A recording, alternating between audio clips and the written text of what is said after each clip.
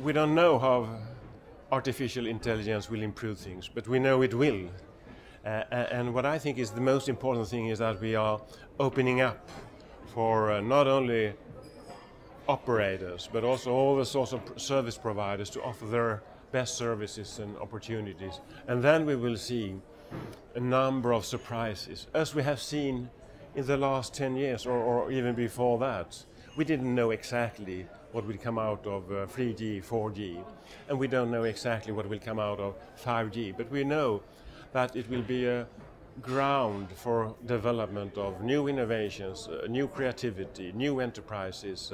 And what I have as a vision or as an aim is that Europe should be the playground where all these new things happening, where global operators, global companies know that in Europe we have the facilities, the capacities, the capabilities in order to develop the best things in the world. That could give benefit to Europe and its citizens.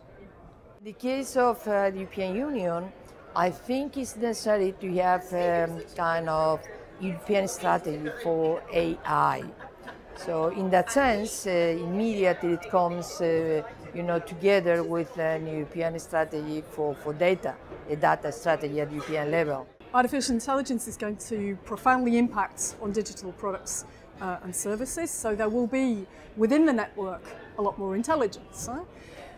From an AI perspective, we need to put in place a policy framework, and we're working on that, and the Commission will make some announcements in the coming months. First of all, we need good and strong industrial investment for AI. Secondly, there are of course a lot of legal and ethical issues. So we think that we need to work through those issues and maybe have an ethical charter about AI. And thirdly, we need to look and have a better understanding of what the implications of AI are for jobs and in the workplace. What does it actually mean in practice for jobs?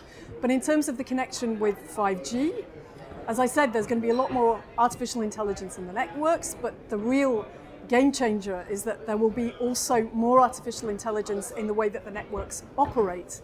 And this hopefully will mean that the networks can work with the verticals to deliver the kind of services that I was talking about in the automobile industry, in the health industry, that will change people's lives for the future.